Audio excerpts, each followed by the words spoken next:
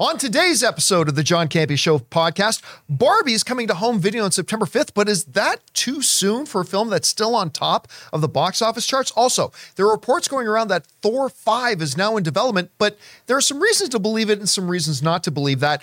The streaming honeymoon is over as cold reality is coming, including maybe annual contracts. Blue Beetle has suffered the lowest box office opening since Wonder Woman 1984 for the DC Cinematic Universe. And in a brilliant move, Ahsoka is no longer going to release in the middle of the night like other Disney Plus shows. It's actually going to release in Primetime. We're going to talk about that and a whole bunch more. The John Campea Show podcast starts right now.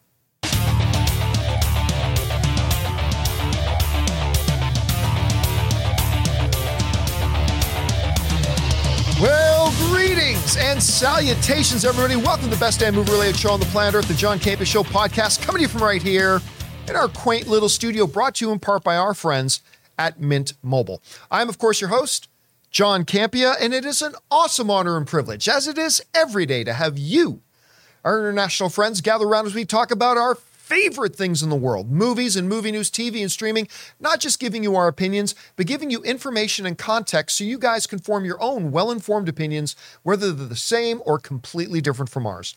Joining me in studio today, we got Ray Ora. Happy Monday. Jonathan Voico is here. Hello. Writer, director, producer, YouTuber himself, Mr. Robert Meyer Burnett is here.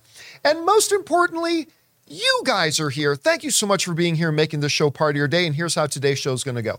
We're first going to talk about all those topics that we listed off, and then we're going to take questions and comments from our YouTube channel members. We have a wonderful group of supporters known as our YouTube channel members. You should look into becoming one. And every day we ask them to send in some topics for us to discuss, and we'll get to those at the end of the show. Okay, with that down, let's dive right into it. So, Barbie is, of course, been the box office story of the year. It's not yet the number one film of the year. It's probably still going to become that, but it's been the story at the box office of the year. And it's coming out pretty soon on home video, but is it coming too soon?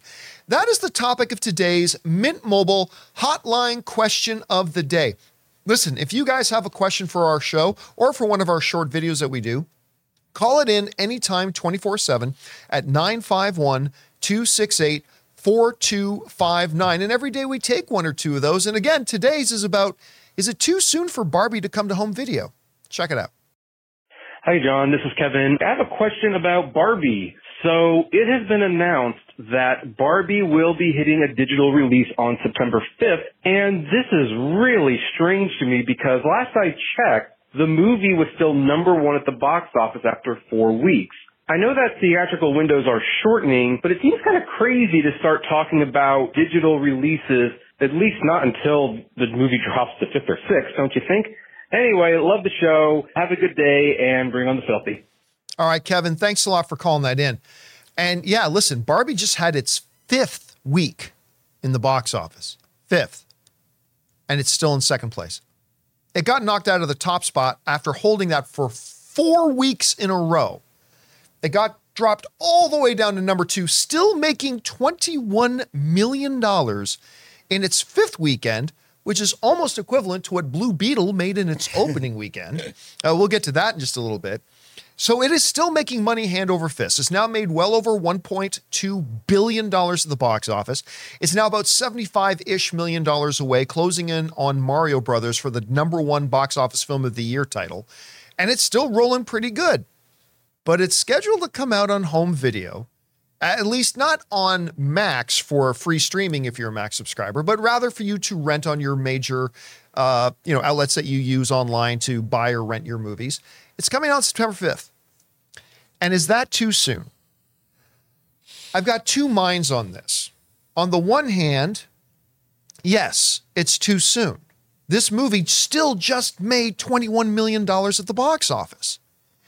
And I got news for you. Whenever you put Barbie out on home video, whether it's in 2.5 weeks or in 2 months, it's going to make all the money that it's going to make. Really, a delay in when this comes out on home streaming is not going to impact it. I really believe that 100%. However, what will get impacted is its box office dollars, because they are literally going to be leaving $15, $20 million on the table, I think, in sacrificed box office revenue in order to get to home video. Home video, which whatever amount of money it's going to make there, it'll still make in 6 weeks than it would now. So on that side, I do think it's too soon for them to come out with this. That being said, in Warner Brothers' defense, Rob, you know, as somebody who is recently with films of yours like Tango Shalom and others, you know that planning, orchestrating, working through the logistics of a home video and digital release is not something you do overnight. This is something you plan for a very long time. You plan additional marketing pushes around it, all this kind of stuff. And there ain't none of us in this room that thought Barbie was going to make $1.2 billion. Including Warner Brothers. Including Warner Brothers. Nobody thought it was going to be making $21 million in its fifth weekend. No. Nobody thought that. So if you had asked me, Rob, 6 weeks ago, do you think a September 5th digital release for Barbie is pretty okay? I would have said, yeah, that seems reasonable. It's going to be pretty much finished its box office run by its 6th or 7th weekend. It ain't going to make $1.2 billion. So, yeah, it's too soon, but I understand why they planned it for that, and it's probably too late to change it, I would think. Rob, we were all surprised by the box office success of Barbie. What do you think about its digital release? I think you nailed it. I mean, these things have to be planned not just weeks in advance, but months in advance. I mean, when you put something up on whether it's SVOD or streaming of any kind, you have to program all kinds of metadata. You have to have it subtitled in whatever languages that people speak in the country that you're releasing it in, which in America, I mean, you look at certain home video releases on disc, they've got 20 different subtitle tracks, depending on who you are. So this is something that was decided upon. I'm sure Warner Brothers is kicking themselves. Yeah. But you know, they make deals and they sign contracts to these kinds of things way in advance. So it's not like, I mean, I think like in a case of Tom Cruise doing Maverick, I'll bet they left that a little open-ended. So they were able to see what happened because they knew they could have a potential hit on their hands, because obviously they had known for a year in advance how good the movie was. Right. Because it was finished early, you know, way earlier than when it came out. But with Barbie, I think they didn't expect the Barbenheimer meme craze to happen. And they certainly didn't expect the movie to make as much money as it has. And I'm sure that everyone is kicking themselves because even in, I mean, like you said, over $20 million for the second weekend. I mean, it comes down to number two after 5 weeks in the theater. Yeah. This doesn't happen. I mean, this is unprecedented. And yet, I mean, like you said, it will hurt the box office, but I think people are still loving to go to the theater and dress 100%. Up in pink and go. So it is going to hurt the box office. But on the other hand, you think people aren't going to watch this at home and pay $20 and have their friends come over and have Barbie parties?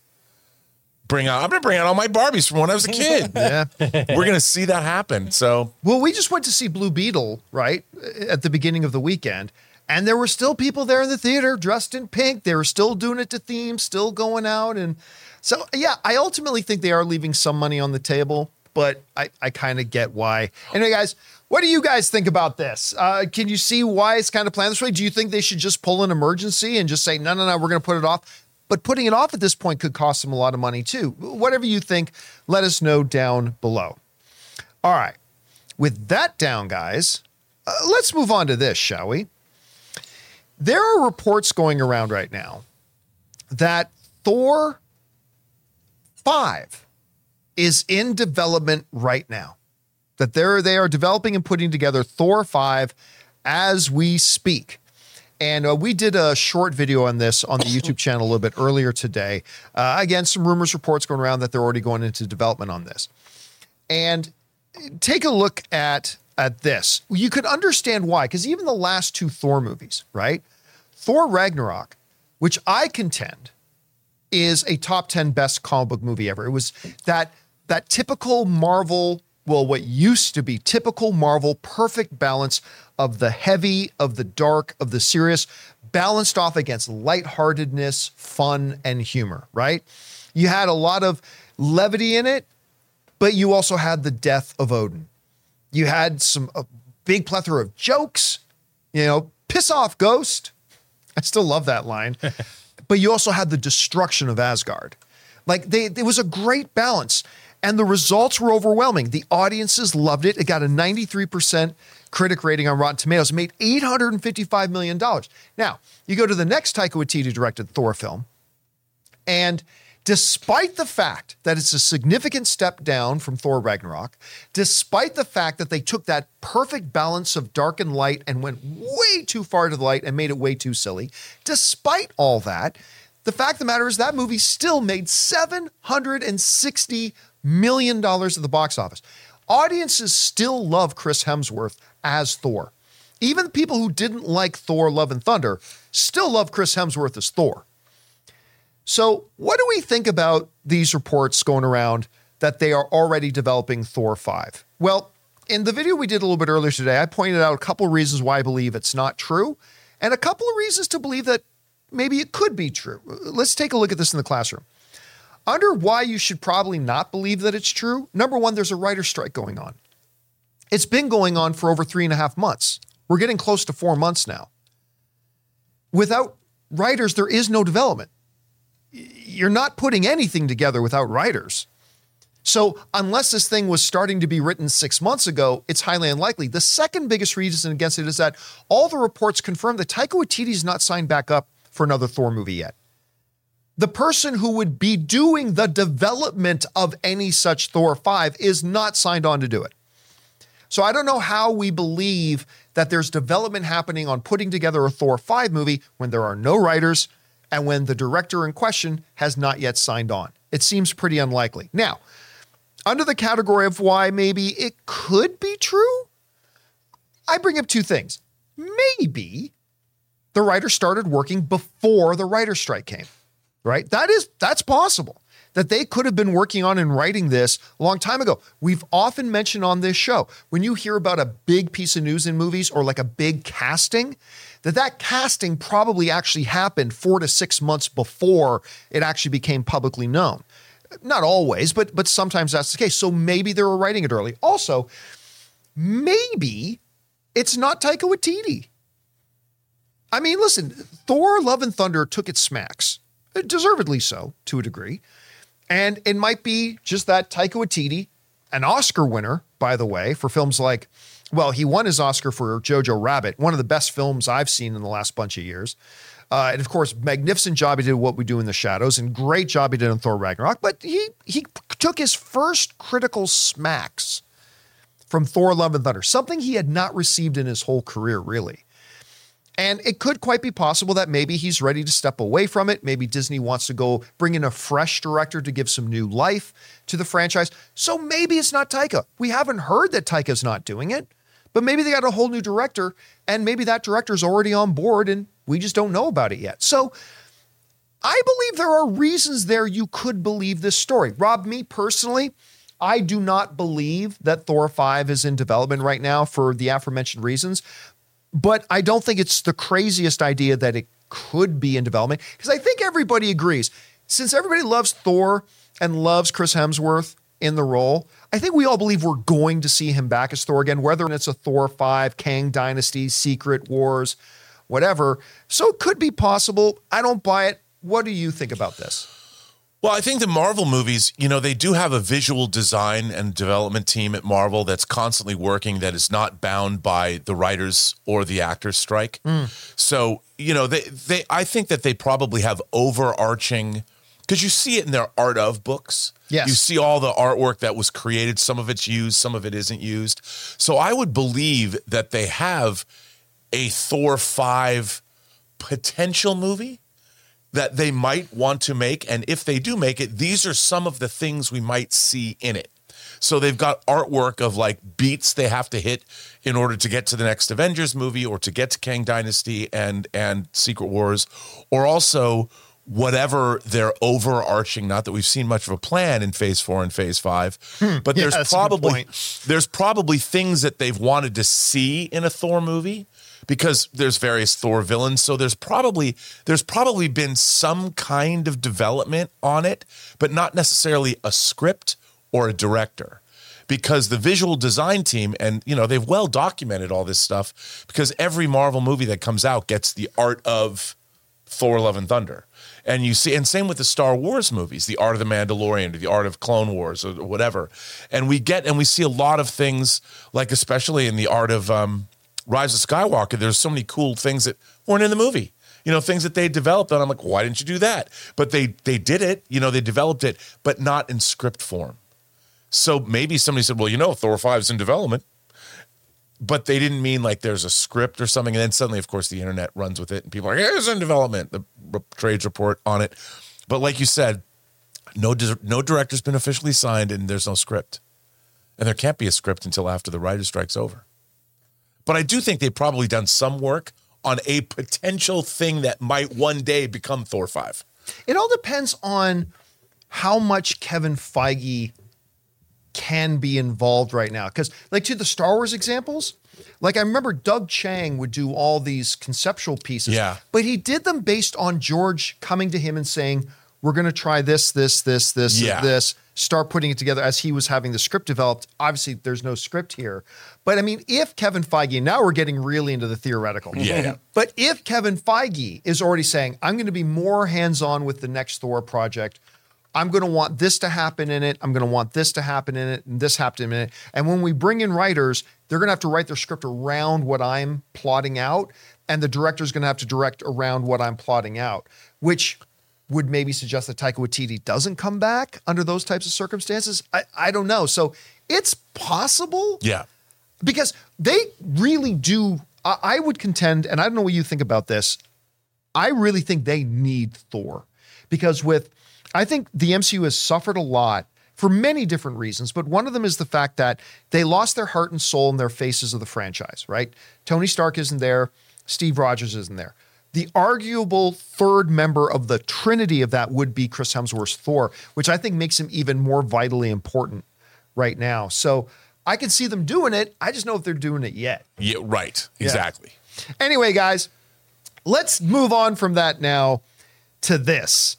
We were talking about home video a little while ago. When the pandemic started and all the streaming services took off because movie theaters were closed, everybody was quarantining at home, needed their streaming entertainment. And listen, we really needed it. I mean, streaming was there when we needed it, right? And at that time, I don't know if I would have been able to keep my sanity during, especially the first 6 months of the quarantine without streaming. I was able to get caught up on a whole bunch of stuff. I watched Avatar: The Last Airbender for the first time, thanks to streaming services and me being able to be there.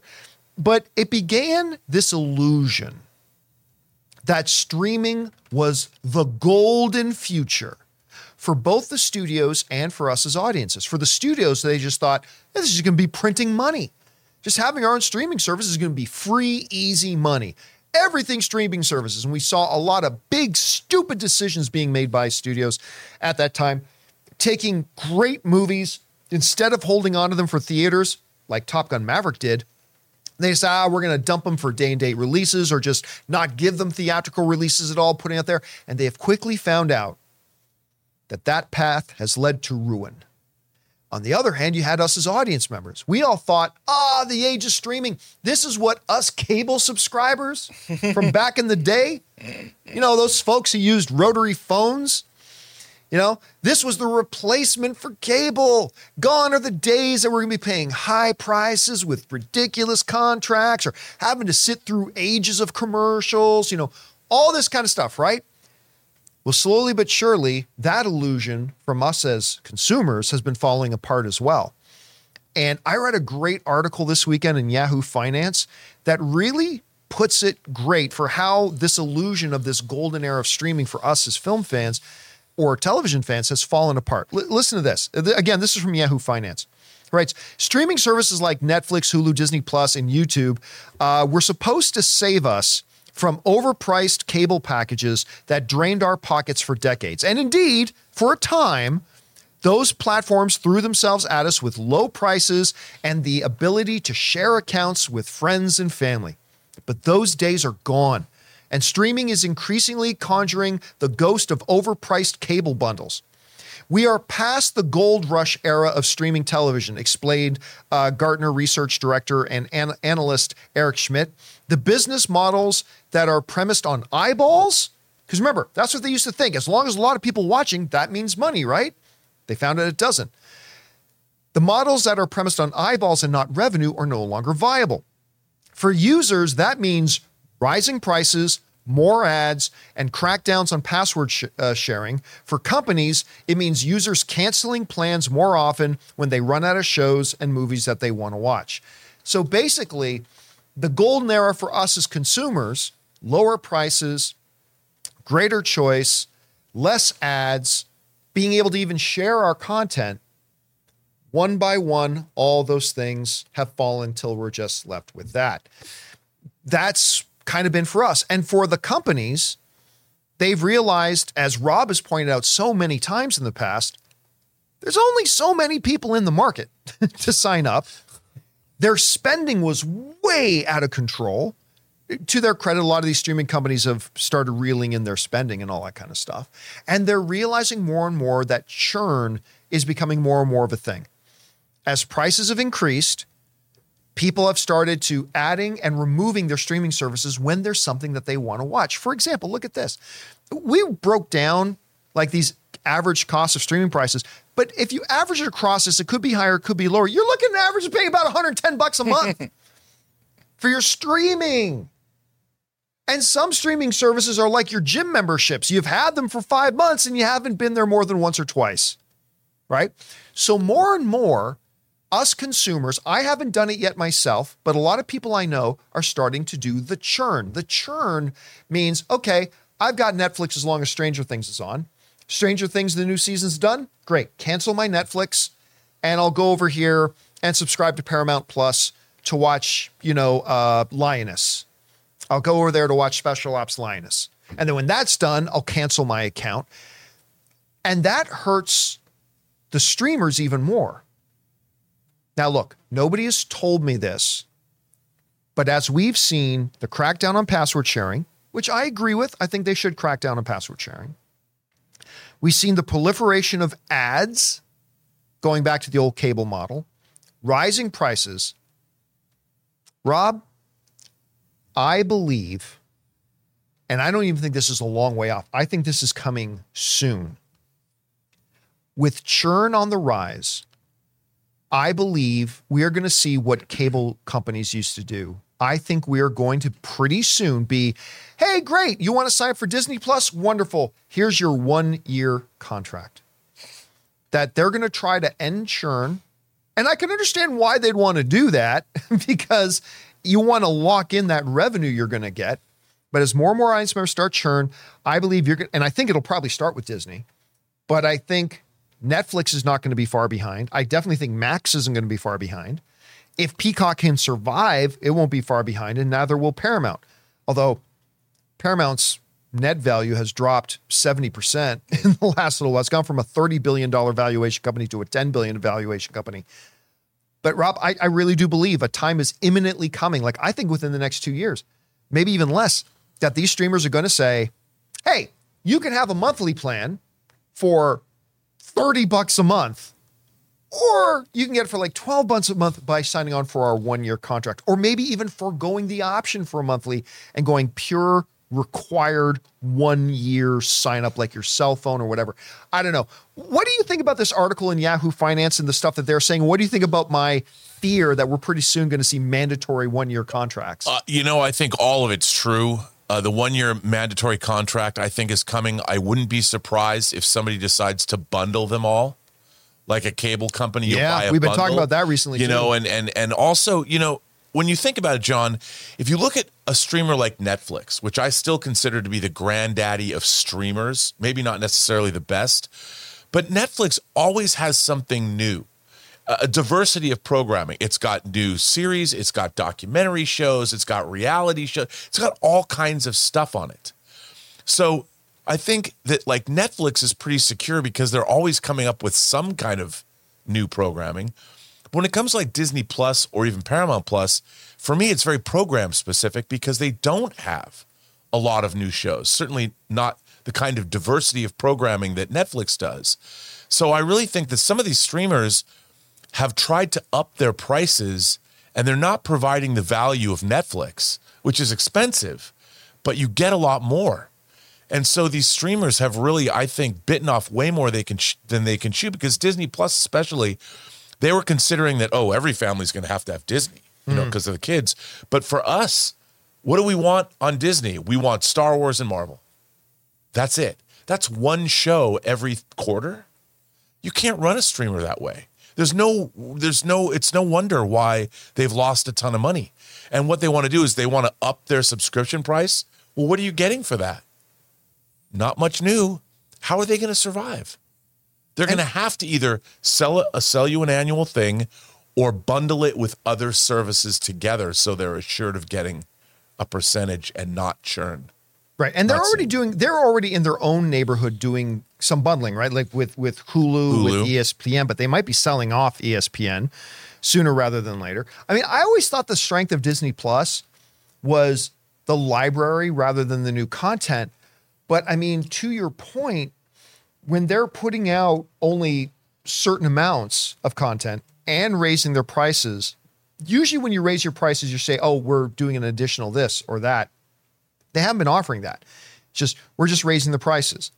Why? Well, because we are. Yeah. And to your point too, Netflix, out of all those streaming services, they're the only ones that make a profit every year. But it took them over a decade. It did. But they're also buying all kinds of foreign programming. Yep. So they're appealing to people. You can see things from all over the world that they're the only. I would have thought other streamers would have jumped onto that bandwagon, but they're not. And Netflix has kind of cornered that market, which was really smart. All right, guys. What do you think? Listen, if they did, and do you think that they're going to move to like pure annual contracts? I mean, they already have options like, hey, pay for the full year in advance and you get it at a bit of a lower rate. But do you think those mandatory annual contracts will come as churn increases amongst viewers? And if you, as an individual consumer, if they do go to mandatory annuals, are there services you will still sign up for? Are those that you won't? Let us know what you guys think. All right. Listen, guys, we still got to talk about Blue Beetle having an absolutely horrible opening weekend, despite the fact that it's a pretty darn good movie. Ahsoka moving to Primetime. But before we get to that, we're going to take a quick second here and thank a sponsor of today's episode of the John Campus Show podcast, our friends who have saved me a bunch of money at Rocket Money. Guys, we want to take a second to thank a sponsor of today's video, Rocket Money. Did you know that the average person has around 12 paid subscriptions and they might not even remember to subscribing to half of those? If you have no idea just how much you're spending each month, you need Rocket Money. It's this great app that tracks all of your expenses so you know exactly where your money is going. I recently just found out that over 80% of people have subscriptions that they've completely forgotten about. Seriously, think about how many free trials you subscribe to that you just probably never canceled. And that's why I'm such a big fan of Rocket Money, because I was one of those people. When I signed up to Rocket Money, I was stunned to find out that a gym I had belonged to in another city I lived in, I had still been paying my dues to for over 2 years. Also, that music subscription service I use, I forgot I was subscribed to 2 other ones. That's where Rocket Money comes in, because Rocket Money is a personal finance app that finds and cancels your unwanted subscriptions, monitors your spending, and helps you lower your bills all in one place. With over 3 million users and counting, Rocket Money customers have saved on average of $720 a year. So stop wasting money on things you don't use. Cancel your unwanted subscriptions and manage your money the easy way by going to rocketmoney.com/Campia. That's rocketmoney.com/Campia. rocketmoney.com/Campia. And thank you to our friends at Rocket Money for saving me money and for being a sponsor of the John Campus Show podcast. All right, guys, with that down, let's move into this, shall we? Blue Beetle opened up this weekend. And hey, I liked the movie. I think it was fun. I had a good time watching it. It wasn't great, but it was quite good. It was fun. So, one of the things I have said about this movie for a while is that I believe it's going to be pretty good, but it's going to tank. And tank it did. It was going into the weekend with projections of a $30 million opening, which was already going to be concerning. But it came in less than that as the top 10 chart came out. And as we look at it here, Blue Beetle made $25.4 million on its opening weekend. Now, that was good enough to dethrone Barbie in its 5th weekend, down to $21.5 million. Oppenheimer, by the way, with this new $10 million, over $700 million now. It's closing in on Deadpool for the number 2 and number 3 spots on the all-time R-rated box office film list. It's just an interesting thing there. Teenage Mutant Ninja Turtles stays in the top 5, making another $8 million. Strays bombed at $8.3 million on its opening weekend. Really funny-ass movie. You absolutely should go watch Strays if you're into vulgar humor. If you're not, it's not for you. but I loved that movie. I thought it was great. But Blue Beetle making $25.4 million, less than its already concerning $30 million projection. Now, to put that into perspective for you, let's look at the opening weekend numbers of the last 5 DC films. The Flash, which was the total box office for The Flash, like $275 million worldwide total, something like that. I don't think it cracked 300 million. The Flash opened to $55 million, more than double of what Blue Beetle opened to. 268. And it only managed to make a huge flop, $268 million total worldwide. Shazam! Fury of the Gods, which only made $133 million worldwide, biggest financial fiasco in the history of the major comic book films. And it opened with more than Blue Beetle did at $30.1 million. Black Adam, which failed to crack the $400 million mark, opened with a much higher $67 million. The Suicide Squad, in the midst of the pandemic and opening on HBO Max the same day it was going to theaters, still managed to have a bigger opening weekend than Blue Beetle at $26 million. You got to go all the way back to Wonder Woman 1984, and we all know about the extenuating circumstances surrounding that. But still, the only movie it beats on this list is Wonder Woman 1984. Now, look, you don't need to be a scientist to figure out causality here. I've been saying it for forever. The general audiences have completely abandoned the DCU. They have since 2018. We have not had a single DC film in the last 5 years make over $400 million. Think about that. We're just talking about the huge disappointment of Thor: Love and Thunder. That movie made $760 million. We haven't had a single DC movie in 5 years make over 400.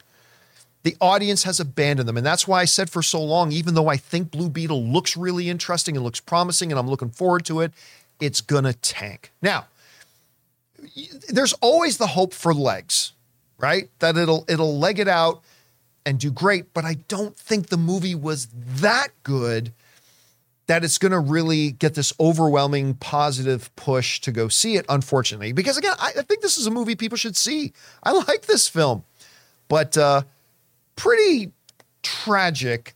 Rob, you know, I know you were like me. You thought this movie looked like it had promise. We love the narrative behind it, that it was a project that was destined to be dumped on Max. They said, this looks good enough to put in theaters. They decided to give it a theatrical release. I'm glad they did. What do you think about these numbers, and can it turn it around? Well, that's the one saving grace for this film is it wasn't made for $250 million. Indeed. You know, it was made for streaming. Then they bumped it up and made it theatrical. I think I've not seen this movie yet. I like the character. I like the various iterations of Blue Beetle that we've seen in animated shows. This is not a character that's known by the general public, you know, and I think in a way, Blue Beetle, it's a little goofy. It's not even Shazam. It's not even the Flash. It's Blue Beetle. A lot of characters are known to the public. This is not necessarily one of those top tier characters. I would hope that going into week 2, being that there's a lot of people, I've talked to a lot of people that really enjoyed this movie, John. So maybe it has legs. Maybe word of mouth will help it carry it through. And you know, if worldwide, if they could make 200 million, 150 to 200 million, it's not a disaster. You know, it's not great, but I think it's respectable, I guess. I mean, it's still a money loser at 200 million. Though, yeah, I know. Right? I mean, they made it for cheaper, but I think they made it for like $90 million, though. It's cheap. Yeah, but when you add marketing cheap. and then the theatrical cut, I mean, it's going to lose them a lot of money. One other aspect of this, I want to get your thoughts on this. You know, James Gunn did that episode of Inside of You with Michael Rosenbaum. Yeah. And one of the more confusing things he talked about, he said, Blue Beetle's going to be the first character of the DCU, but the beginning of the brand new DCU is Superman Legacy in 2025. Had a lot of people confused. And I've said that I don't believe that, especially since this movie's going to flop, that the Xolo playing Jaime Reyes, I don't think that Blue Beetle's going to be the DCU. Like, this movie's going to flop tremendously, unfortunately. Well, at the big opening, check this out. James Gunn put up a picture on his Instagram with him and his partner, Peter Safran, co-CEOs of Disney. And James Gunn said, at the Blue Beetle screening with my partner, Peter Safran, can't wait for audiences to meet Jaime Reyes, who will be an amazing part of the DCU going forward. Now, I've said I don't believe for a second that we're going to see that, but James Gunn seems to have a different opinion of that. Do you think we're actually going to see Xolo as Blue Beetle moving forward, despite the fact that it looks like this is going to be another really rough box office run for them? Well, I think that's a possibility. I mean, James Gunn's The Suicide Squad did not make tons of money, and yet we got Peacemaker. True. Now they were being done. Good point. They were being done together, kind of. And Peacemaker, the show, was started before Suicide Squad came out, but Peacemaker certainly worked. And I think that the character and the actor are appealing. I think they are. I'm not a fan of Cobra Kai, but Xolo, I got to tell you, he won me over. Yeah. In this, I thought he was a really good Jaime. And I think a character, look, everybody's just one movie away from being beloved. You know? Yeah. And just like, you know, you might, John Cena in Suicide Squad was fine, you know, but in the Peacemaker TV show, he's the star. Yeah. I mean, so that's all you need. And if I really believe that we're going to get something quite different from Superman Legacy, whatever it is, I think it's going to feel different. I think it's going to be classical. I think it's going to feel different than anything we've got from DC. And I could see, because there's multiple characters in that movie. So we'll see how it all works. But I think James Gunn's got a way to make it work. You know what? I say this too, without giving any spoilers away about Blue Beetle. One of the things that this movie did was there's nothing in this movie connecting it to the DCEU. They mentioned Batman, but Batman's going to be a part. They never mentioned any of the specific Ben Affleck Batman stuff. They mention Superman, but they don't mention anything Man of Steel specific stuff. Just general Superman, Batman, and Superman and Batman are going to be a part of the new DCU. So they've made this movie in a way that if the DCEU was continuing, it would fit there. But without them tying those direct connections, they theoretically can move this Jaime Reyes into the new DCU if they wanted to. And it's also, you know, it's not a bad movie. People like it. Yeah, it's good. So people will enjoy it, and so the character's not been damaged. He's still an actor people like, and the character people like. It's just, you know, it didn't cross over to the wider audience because they are not familiar with who the character is. Now, Ray, you boldly made a really big bet with me that this would be the $1 billion Beetle. That we were going to. Now, do you believe there's still that support that the $1 billion Beetle can happen? Is that still coming, or have you abandoned that one? You know, that was a long time ago. We don't talk about that anymore. You know, I went to the library. I got my mind right. Got my mind. Is that what you do in the library? I mean, right. There is no more libraries. I went somewhere to get my mind right, and it's right now. So he spent time on Sex Court TV. Well, figured it out. To be honest, I thought if I actually thought it had a chance to beat the Black Adam box office. Yeah. For real. Like, I actually thought it would, but if it was good, but I don't know about this DC anymore. Maybe Aquaman, I don't know, will beat Black Adam. I don't know. But that I'm glad you brought that up, because Rob, when we did our short video on this earlier today, I mentioned, look, there's one now remaining legacy DCEU film to come. That's Aquaman 2, right? The first Aquaman made $1 billion. I honestly don't know what this second one's going to do, because aside from the fact that everyone has given up on the DCEU, yeah, it's had its own drama. Not to mention, like, recently, all these reports from real outlets, not the Gus's gas station movie reviews.fart outlets. I'm talking about the real outlets, the major news sources, saying that there have been massive development problems with it. They've had massive problems with their test screenings. They made adjustments and it test screened worse and all this kind of stuff. Not to mention all the TMZ stuff surrounding this movie. I am telling you right now, despite the fact that 2 months ago, I would have given a different answer. Despite the fact that the first one made $1 billion, I'm not convinced this one's going to make $500 million. I'm not convinced this one even makes half of what the first one did. What do you think? I'm with you. Really? I mean, unless this movie look, you know me, we saw Aquaman together. I really liked it. I was surprised at how much I liked it. Dude, you more than like, I remember we came out of that theater and you were buzzing. You were super hyped because it touched me it felt like a Ray Harryhouse movie. I thought it was like watching Jason and the Argonauts again. It was a lot of fun. Skeleton battle. I mean, I loved all that stuff, and I didn't expect to. This film, and I'm a huge fan of James Wan. I mean, his Conjuring universe is still chugging along, making tons of money. There's a new Saw movie that he started that franchise that looks good. Insidious 5 is making, James Wan has the magic touch. I would think that I'm giving him the benefit of the doubt, that I think I'm holding out that Aquaman's good, but in this day and age, we both love Flash. I still loved Flash. I still love Flash too. I don't care what anybody says. I love that movie. I don't understand what happened to that movie. It was the tone of it was and Aquaman was already goofy. So I'm like, if you're not already in, I don't think Aquaman is going to be able to convince anybody. But man, I mean, I think you could be right. In this day and age, 500 million might be optimistic. And it's $1 billion. I mean, at this point, are people waiting for Aquaman 2? It's almost like where's the hype? It's coming out in December or November or something. Well, I think it is December. And wasn't it supposed to come? Wasn't the original release date it was supposed to be a year ago? Avatar.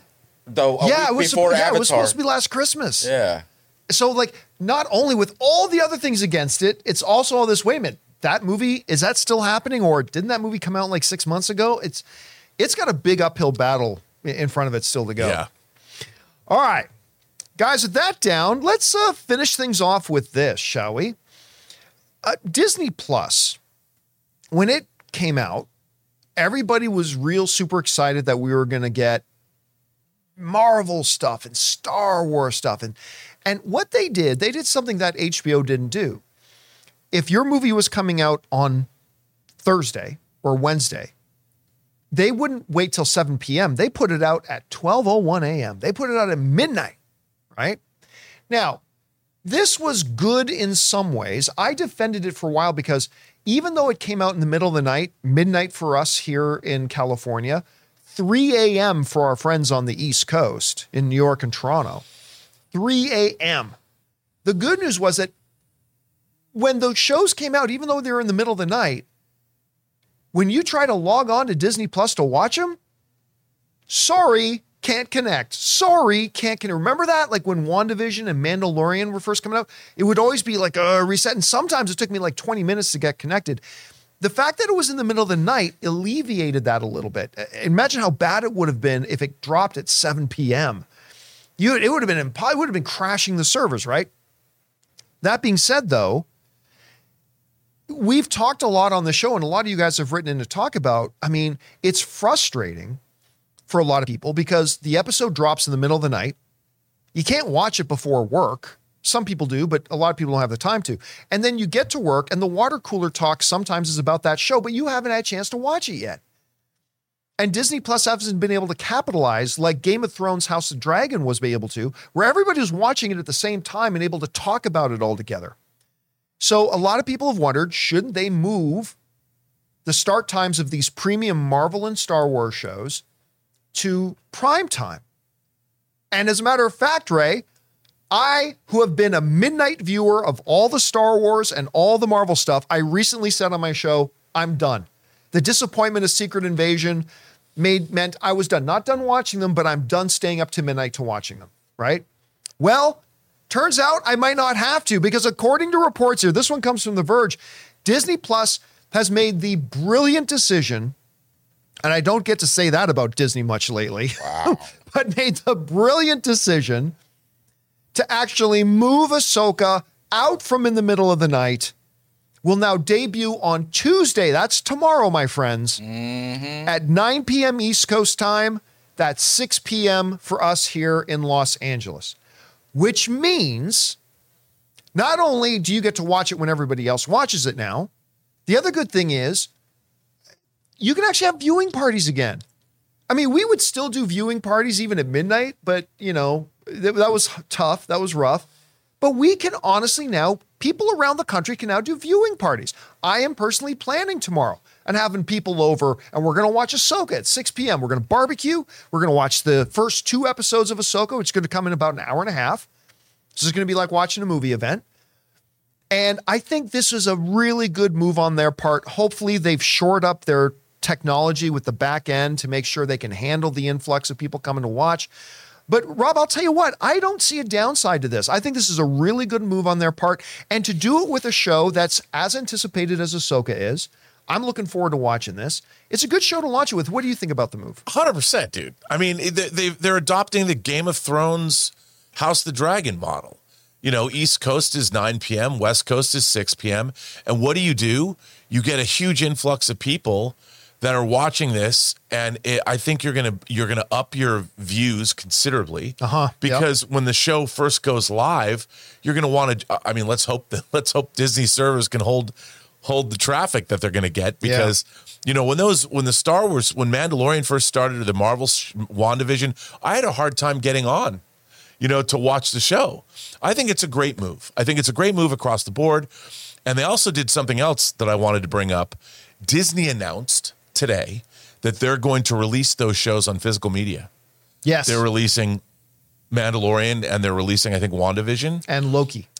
So Loki. They're having a whole new approach to their which I think is great and good for them. And I think this can only benefit people, like you said, 6 o'clock on the West Coast. How great for us. But 9 o'clock is a perfect time for people on the East Coast as well. It's appointment television, and they're going to get people the next morning.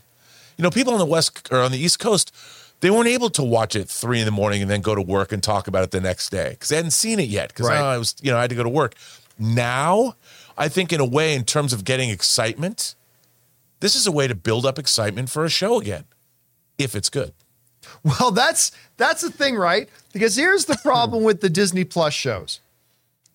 To me, I can't think of one of the Disney Plus shows that I didn't like the first 2 episodes, right? They always start good. Right. And then they end, I really liked the first episode of the Book of Boba Fett. I did. I did too. I ended up hating that show. I liked a lot the first episode of She-Hulk. I ended up hating that show. I loved the first couple episodes of Moon Knight. I didn't hate it, but it ended up being pretty disappointing for me. That's the thing about Disney, but they tend to start strong. I expect Ahsoka will do the same. Here's hoping it can carry that momentum and actually be a good show overall. I mean, it's 8 episodes, which is better than the traditional 6 they've been doing. By the way, Agatha, the WandaVision spinoff, they announced it's going to be 9 episodes. So hopefully they're starting to stretch that out a little bit.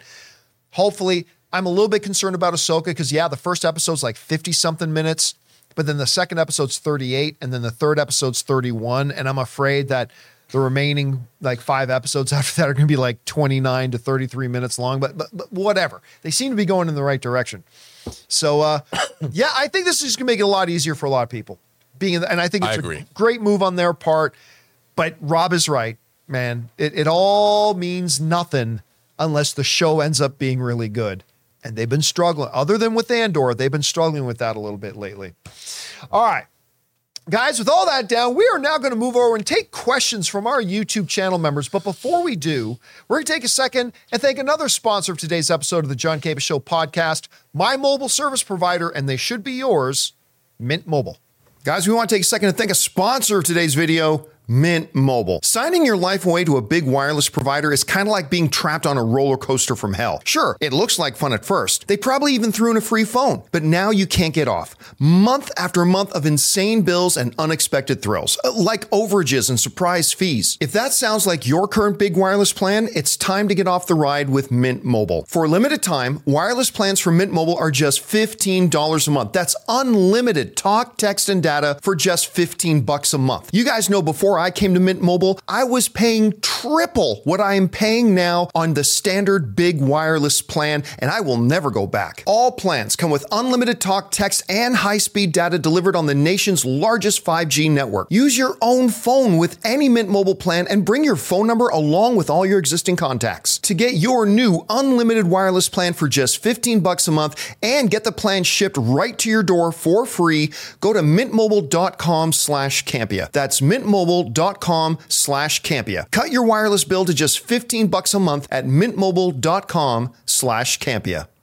And thank you to our friends at Mint Mobile for sponsoring this episode of the John Campea Show podcast. All right, guys, with that down, let's get on over and hear from our YouTube channel members, shall we? Jonathan, what do we got up here first? GQ writes, I just watched Ben Affleck's movie Hypnotic. I don't care, but I loved it. I don't think I've ever seen Hypnotic. Who directed it? Robert Rodriguez. Look, you guys know I'm a huge Ben Affleck fan. I'm glad you liked it. That's the beautiful thing about the art, but I'm not going to lie, I gave up on it. I gave up on it. I know. Did you have a chance to watch it? I haven't seen it, but it had such an interesting, troubled production history and different distributors. I really want to see what it is. I really want to watch it. Is it available on streaming? I don't even know where to get it. And that's part of the problem. There's so little awareness about the film. How can I get it? Yeah. I want to watch it. All right, what's next? All right, Dr. Stinky. I saw Blue Beetle, and it's now my second favorite comic book movie of the year. It's awesome. George Lopez had me dying. Bring on the filthy. I don't know that where would I put it? Because I quite like, my favorite comic book movie of the year is Spider-Man Into the Spider-Verse, or Across the Spider-Verse. Actually, that to me is still my number one movie of the year, period. I'd have to have Guardians 3 ahead of it. I think I'd even put Flash ahead of it. So, but I really did enjoy it. I'll say, what I got Spider-Man Across the Spider-Verse, Guardians 3. I'll say it's my fourth favorite comic book movie of the year so far. Where would you rank it? That's pretty good. I mean, but I haven't seen it yet. Oh, that's right. You didn't get out this weekend, I'm going right? today. I'm going this afternoon. And what I like about it is the people that like the movie, they really like it. So it's a good movie. I mean, that's what everyone said to me, but it's not apocalyptic. I will say this. I didn't love George Lopez's character in the movie. Oh. I'm not saying I didn't love George Lopez. I'm just saying I didn't like the character. I'll say this. If this George Lopez character was in a MCU movie, people would be screaming bloody murder. This is the yuck characters. I think they'd be screaming bloody murder if it was in the MCU. But, Jonathan said it best when we came out and watched it. We did our out of the theater reaction to it. And Jonathan said the intentional upfront jokes didn't really work. And I agreed. I think a lot of the humor in the film didn't work. It was the subtle humor in it that worked really well. And yeah, the George Lopez character for me didn't really. There was a couple of really good moments. And I don't mind the character. I just didn't find the character that funny. That's just me. All right, what's next?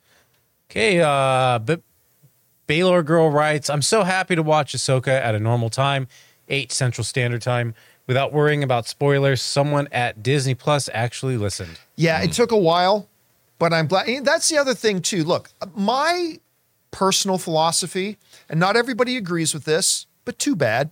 My personal philosophy on spoilers when it comes to TV shows, look, when it comes to movies, you have to literally block out an evening of time, sometimes arrange babysitters, travel to a movie theater, block off 3 hours, you can go do that. And not everybody can do that at the same time.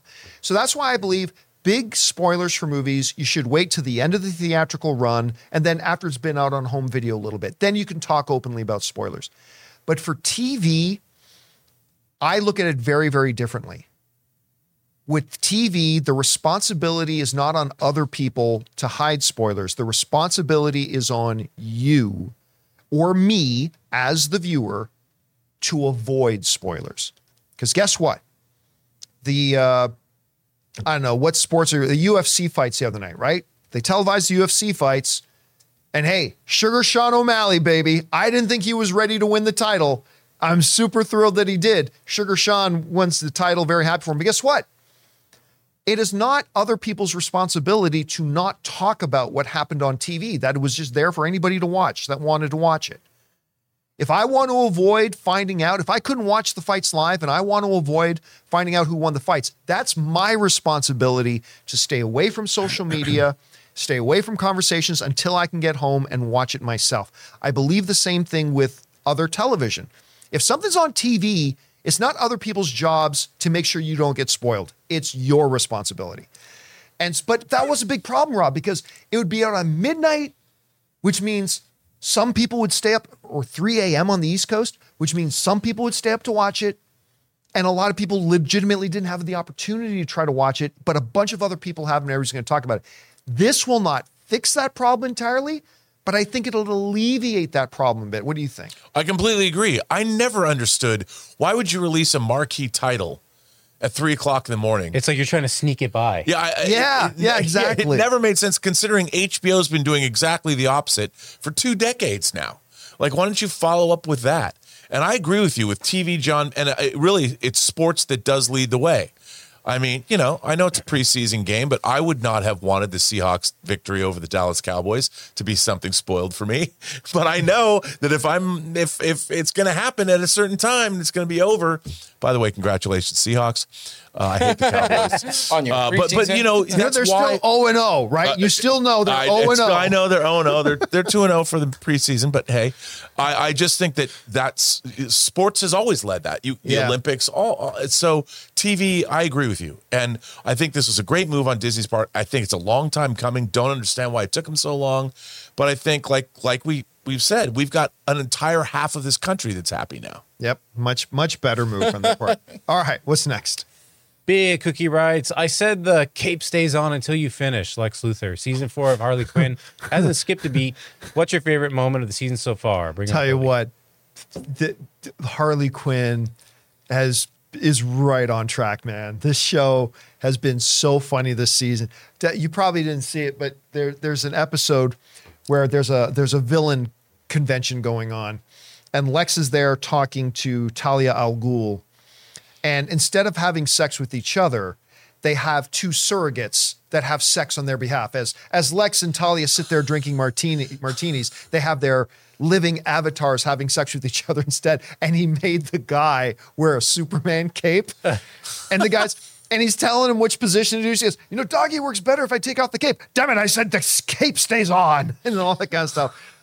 What has been my favorite moment? I don't know if it's the Alfred making toilet wine in prison. I don't know if it's I don't know. All the Poison Ivy stuff with her PR firm, the Lex stuff, the Steppenwolf stuff at the villain convention was hilarious. I don't know. There's been a lot, but it has been a great season so far. It's been really good. All right, what's next? Amin says, so how has Elemental done so well at the box office? Heard it even past Spider-Verse internationally. Crazy, especially after such a dud of an opening. Dud is putting out. So let me Elemental box office. Let me pull it up because I want to get the opening weekend numbers here. But Elemental at the box office. Okay, you know how much it made on its opening weekend? $29 million. $29 million. Barely, like less than Shazam! Fury of the Gods made opening weekend. Shazam! Fury of the Gods only made $133 million total worldwide. But Elemental went on to make $458 million. This is a testament to how really good this movie is. Again, I don't think it's a top 2 or 3 Pixar film of all time, but I'll use the word, it's great. Elemental is a great movie. It's not like I almost said Flash Goodyear. It's not like Buzz Lightyear. Flash Goodyear. Flash Goodyear. It's not like Buzz Lightyear, which ended up being a disappointment. This is a great movie, and it just slowly word got out. It's the type of thing that Blue Beetle hopes happens to it. Because even though it opened to less than Flash, it ended up making 3 times what Flash did, $458 million. Listen, that still doesn't make it comfortably profitable. It doesn't. But when that movie opened, a lot of people thought this thing would struggle to make $200 million, and it's gone on to make $458 million. Again, put it in context, more than any of the 7 DC films that have come out in the last 5 years. Elemental made more than that. So just quality, word of mouth quality gave it legs. Let's hope the same thing can happen to Blue Beetle. All right, what's next? CJ Rebirth writes, another thing I'm excited about seeing in Disney's Wish later this year is its presentation in CinemaScope ratio. which is what Sleeping Beauty was animated in, and and that movie looked beautiful. I'm going to say something that's going to be very unpopular amongst my cinephile friends. I don't care about it. I really don't. I never go into a movie thinking, oh, look, this one does the 172-165:4B ratio. Ooh, it honestly, for me, has never made a difference. And I know Rob probably wants to pull his hair out right now because some of my cinephile friends like pay real close attention to that stuff and have a favorite and whatnot. And I'll be honest with you, it has never made a lick of difference to me. The one time I noticed it, Rob, is when the odd film that moves back and forth between aspect ratios. Yeah. But it doesn't really matter. Although, for an animated film to be animated in CinemaScope, widescreen, Panavision, whatever you want to call it, is pretty neat because, the image has to be animated. Yeah. So it's and it has to be animated in that aspect ratio. So I think that it makes it a little bit more interesting to me just to see they must have felt that the material was good enough to warrant this kind of treatment. So that's cool. I'm really looking forward to it. All right, what's next? Eric Starling writes, "Hey, John and crew. John, I know that you are not a physical media collector, but what are your thoughts on Disney's announcement on releasing WandaVision, Loki Season 1, Mandalorian Seasons 1 and 2 on 4K Blu-ray? The word I'd use is confusing because we talked recently about the fact that the entire continent of Australia, they just said they're no longer going to be selling physical media at all. Disney as a whole won't be selling any physical media there at all. We've also talked about the fact that it's counterintuitive. If their goal is to get people to sign up on Disney Plus, and you make those shows to attract viewers to Disney Plus, it is counterproductive to offer other means of having it. But bring up the question again, Jonathan, because I want to point something out. Is that look at what shows they're making available on physical media right now.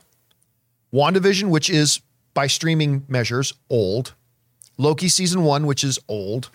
Mandalorian Seasons 1 and 2, they've already finished Season 3, is old. They're going back to older shows that no one's going to sign up for Disney Plus for WandaVision today. No one's going to sign up to Disney Plus for Loki Season 1 today. So it's like they're taking any show that they know they're not going to get any more subscribers sign up for, and it's like, let's take one last stab at a revenue stream and put it out on physical media. So I get it.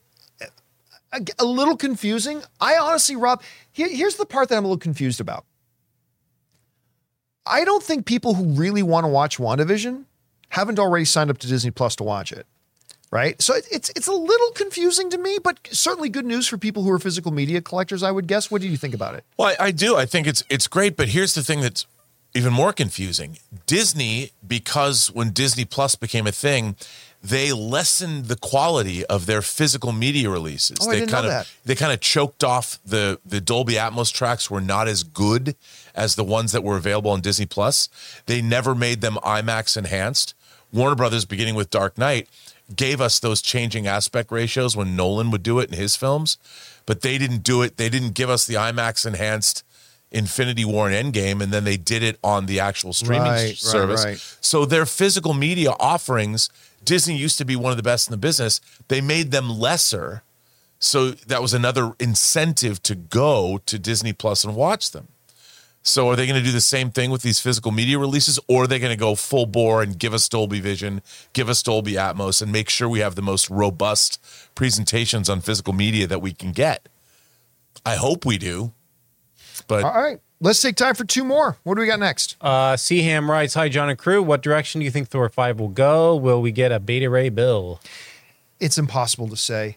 I mean, literally Thor 5 at this point, first of all, if there is a Thor 5, it wouldn't happen until after Avengers Secret Wars.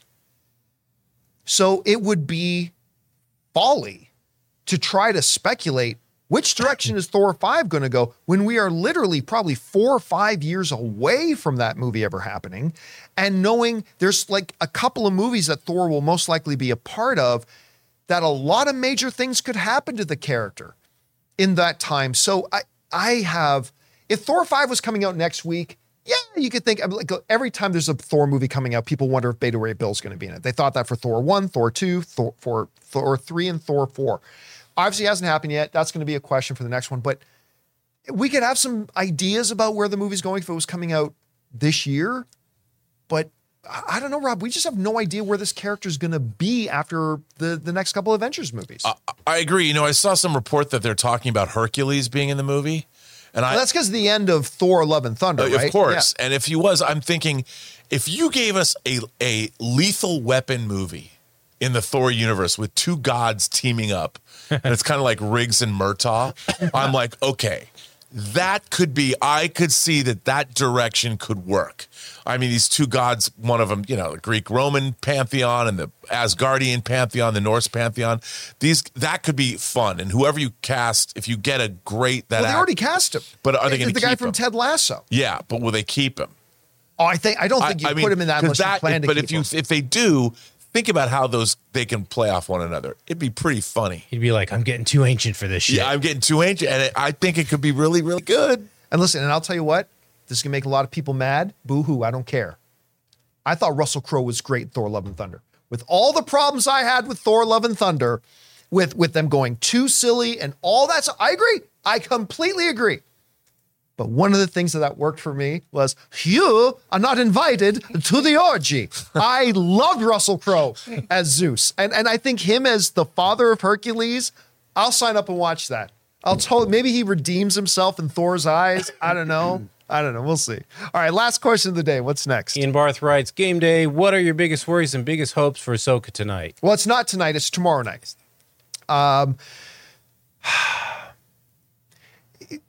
Am I going to get Mandalorian season 1 or am I going to get Book of Boba Fett? I mean, we just simply don't know. And unfortunately, the track record of Disney Plus tells me that we're not going to know after night 1 either, even though we're getting the first 2 episodes tomorrow night. For those of you who don't know, Ahsoka is dropping the first 2 episodes tomorrow. So we're going to get the first 2. But hopefully they're good, but it doesn't, even if they're great, it doesn't tell us how the series as a whole is going to be.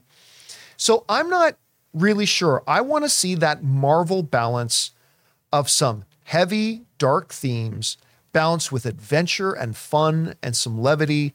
If they can get the Rebels formula in there, it could be really, really good. Book of Boba Fett should have been awesome. Yeah. Obi-Wan should have been awesome. So I just don't know what we'll get. But I don't know, Rob, what are your hopes and ambitions and fears going into the first night? Look, I have to say, these trailers really got me hooked. I agree. I'm like, this looks like some Star Wars I'd like to see. But, you know, I feel that way about all these shows. I go into them thinking, I'm more perplexed that they don't work. Like, how do you not make a great Boba Fett series, especially after we saw Boba Fett being introduced in Mandalorian Season 2?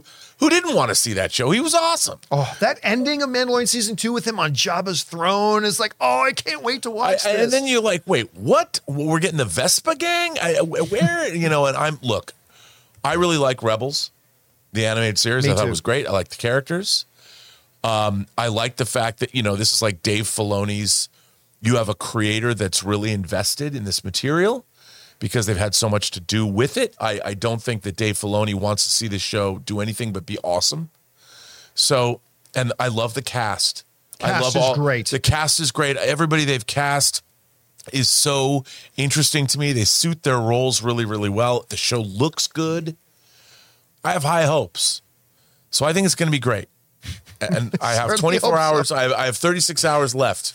Before I know other people have seen it and did notice the word on the streets. That's pretty good. Now remember, they've seen the first 2 episodes. Right. Disney, in its classic bait and switch, has only shown the first 2 episodes to critics. Right? I know. Not cautiously, not the 30-minute episode. Not the 30-minute episode, but the first 2 episodes to get that critic score high. But remember, when you see the Rotten Tomatoes critic score on Ahsoka, remember that is only based on the first 2 episodes. It's not based on the series as a whole.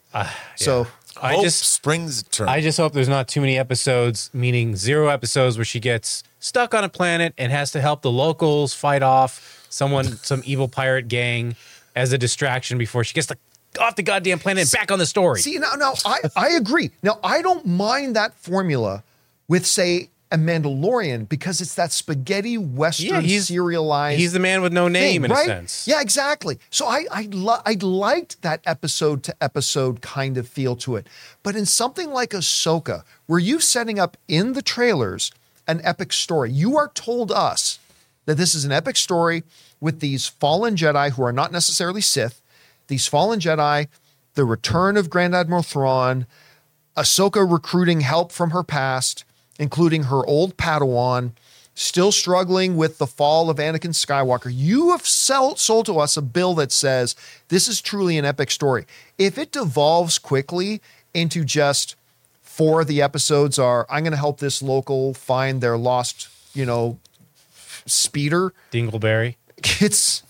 I'm going to be pretty disappointed because that's not what they sold us. It is what they sold us with Mandalorian. Right. It's not what they sold us with this. So we'll see. Hope springs eternal. Guys, that'll do it for today's installment of the John Campea Show podcast. Thank you so much for being here and making this show part of your day. Big special thank you to our YouTube channel members. Number one, for being channel members and supporting what we do here, but also for sending in these questions and topics for us to discuss. Don't forget, guys, a little bit later today, we're going to have a live stream of Open Mic. We hope you guys will come back and join us for that. And until next time, guys, I want to thank everybody who's in the room with me. We, of course, got Ray Ora. Total power, baby. Jonathan Voico. A little off topic, but anyway, see you guys. Writer, director, producer, host of Robservations and all sorts of good stuff, Robert Meyer Burnett. My name's John Campea, everybody. Thank you so much for being here. And until next time, my friends, bye-bye.